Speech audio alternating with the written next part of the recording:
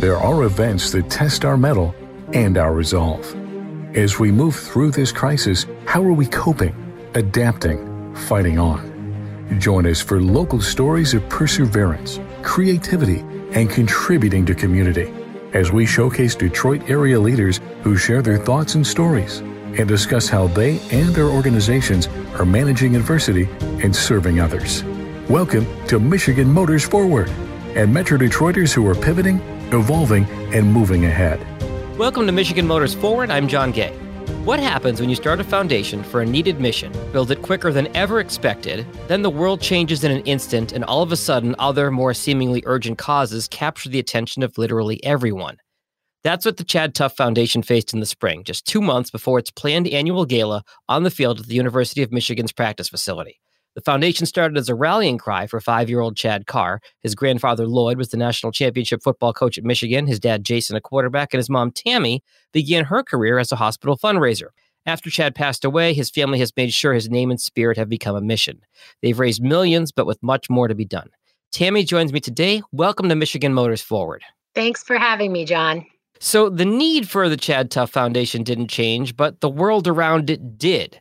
So as COVID-19 and coronavirus came into our worlds, how have you been able to make the adjustments that have been needed? Well, initially, we really were walking on eggshells because you didn't want to seem insensitive to everything going on around us. We wanted to be a part of helping in some way, but it's difficult when your mission is brain cancer research and you're dealing with, COVID. So we tried to find ways to share different philanthropies, different charitable endeavors in our area that maybe had partnered with us on things. We tried to initially help engage that way by sharing some of the things they were doing with our supporters. So people knew that we got it, right? This is important to everyone, and we didn't want to seem insensitive to that. At the same time, there are children being diagnosed with brain cancer during COVID. The disease that our son passed away from, DIPG, basically you have 9 months to live once they find it. So time is of the essence. And saying, well, we can't do anything for 2 or 3 months is a big deal.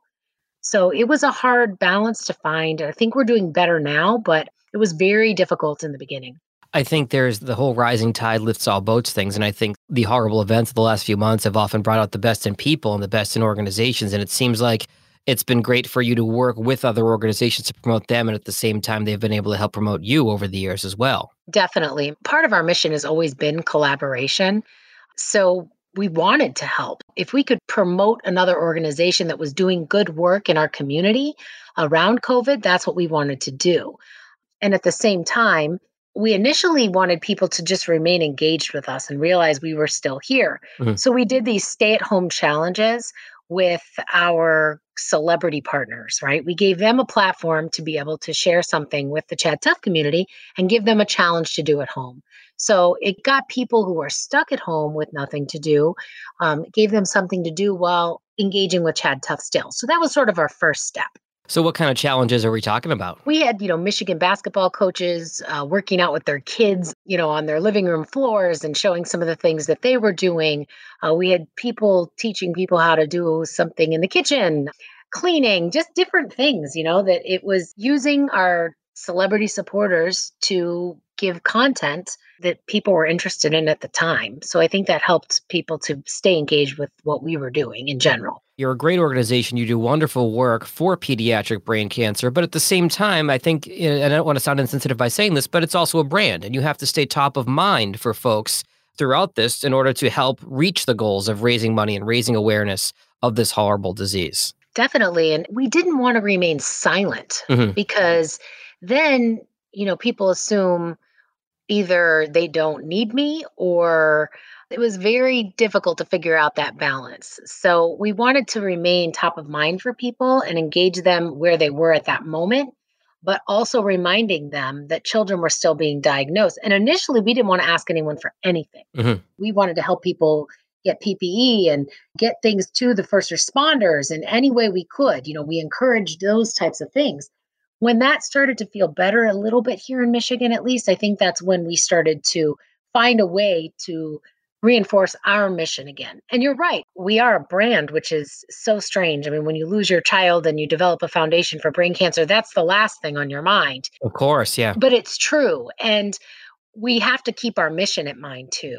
So finding that balance was important. So speaking of your mission, I know you have a lot of sponsors and they've really stuck by you throughout this whole process, right? Yes, they have. We have a gala every spring that has 1,000 attendees every year and raises over $1.2 million.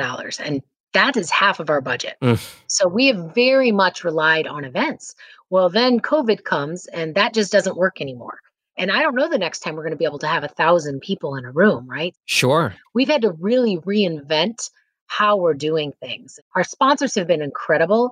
Most of the sponsors for the gala had already signed on, had already given their donations, and none of them said, no, we want that back. Right, right. They're with us because of what we're doing, right? The work that we're doing is important to them. So we found ways, we did a virtual event, Hmm.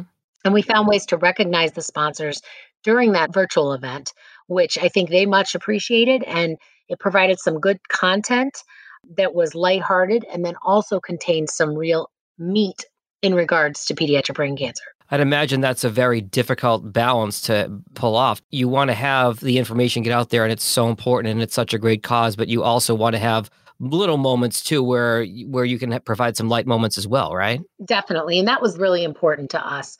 Our family and our foundation we're very involved in the sporting world, right? Of course. My father-in-law being the Michigan coach and all of our family is, very sports oriented. So what we were able to do was gather our celebrity supporters who could give some lighthearted commentary on past memories and then also bring in families that were fighting brain cancer as well as researchers. So those celebrity supporters were able to share some of their stories that people wanted to hear. And then they talked about why ChadTough was important to them and asked people to get involved. We kind of went back and forth between those stories and then families that are fighting this disease right now, doctors that are researching. And we put together a 2-hour event that was really good content and I think struck a really good balance for people. 2 hours is a long time online. Yeah. And I heard some good information from people that they felt drawn in. They could walk away. They knew what was coming up next. So I think we did a good job of that. And we were really happy to pull that off. Well, Tam, I think that's a credit to you and to the organization because we've heard all the research as everybody's been working remotely on Zoom and everything. It's one thing to be at an event in person, but 2 hours in front of the computer when you've got the wife in one room, the husband in another room, the kids in another room who need your attention, the dog who needs to go out and all that kind of stuff. It's harder to keep somebody for that same amount of time in a virtual environment. So I think that's your credit that you got that feedback, that you were able to keep everybody's attention and find that right balance in the program. Yes, and we sent out the program in advance so people knew if they wanted to hear Charles Woodson talk about research, then they could log in at that time. And we interspersed things. So everyone was going to get something ChadTough during that moment, regardless of when they logged on. We also did a kind of campaign along with the MDen. Anyone that gave $25 or more got a ChadTough face mask. So it was sort of a thank you gift that was relevant to where we are right now and where we're going to be for a while. So we kind of incorporated that component as well. I was going to ask you about that. In this age of COVID, and now everybody's wearing masks or should be wearing masks, it's an opportunity to put something on your mask for a cause or an organization that you support. So I love that people can now make the donation and get the word out about ChadTough just by going to Kroger or Meijer or wherever and having their mask on and having the logo and everything on there. Definitely. I think we find that our supporters want to wear something that says ChadTough, and they get asked all the time, what is that? And that gives them the opportunity to then share who we are, why we're doing what we're doing. And that just, spreads awareness and I guess builds our group of supporters.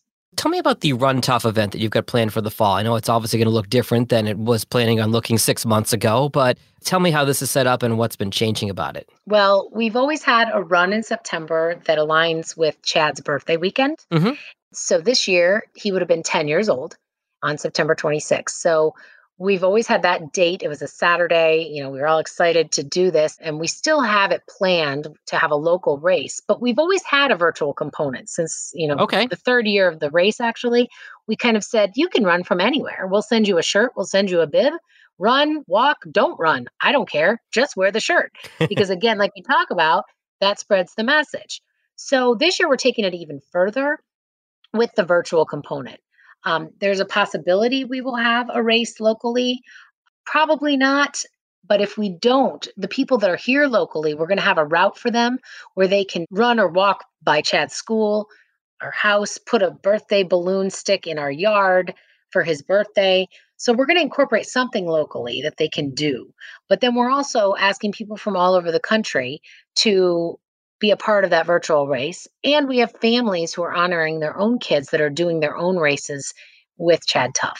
Well, that makes sense. I mean, having that virtual component because you've got such a wonderful network of support from all over the country, not just here in Michigan, so that you have a way for people to participate from all over. And now even local folks, I love that you have the local component that you can leave something on the lawn in honor of Chad, but also have a socially distant exercise event, whether you're here or elsewhere. Definitely. And we've done that for the last 3 years. We've had at least one runner from every state. Oh, wow. Yeah, we really started with this map 3 years ago saying, why not bring more people in? We do have supporters everywhere, so let's let them be engaged. And they send in pictures, and we showed on social of them running tough. So we're really working to expand that this year because I think a lot of people are looking for some more virtual opportunities.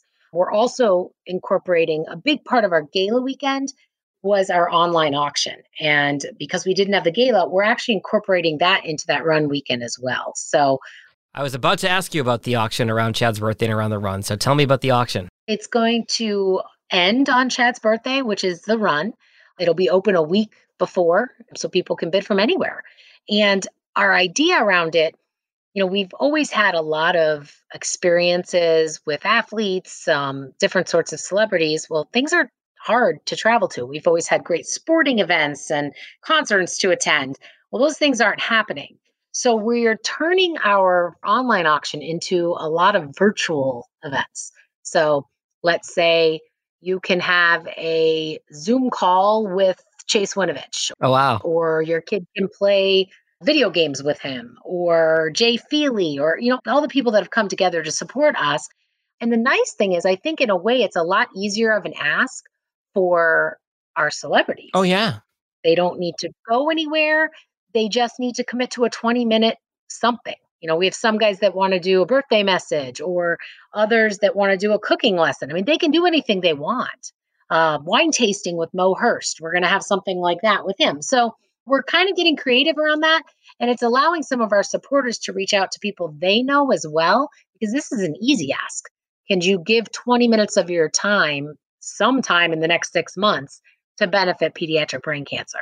Before I let you go, Tammi, I do want to ask you to tell me a little bit about DIPG and the disease that took your son. I want to make sure that we cover this because it is such an important topic.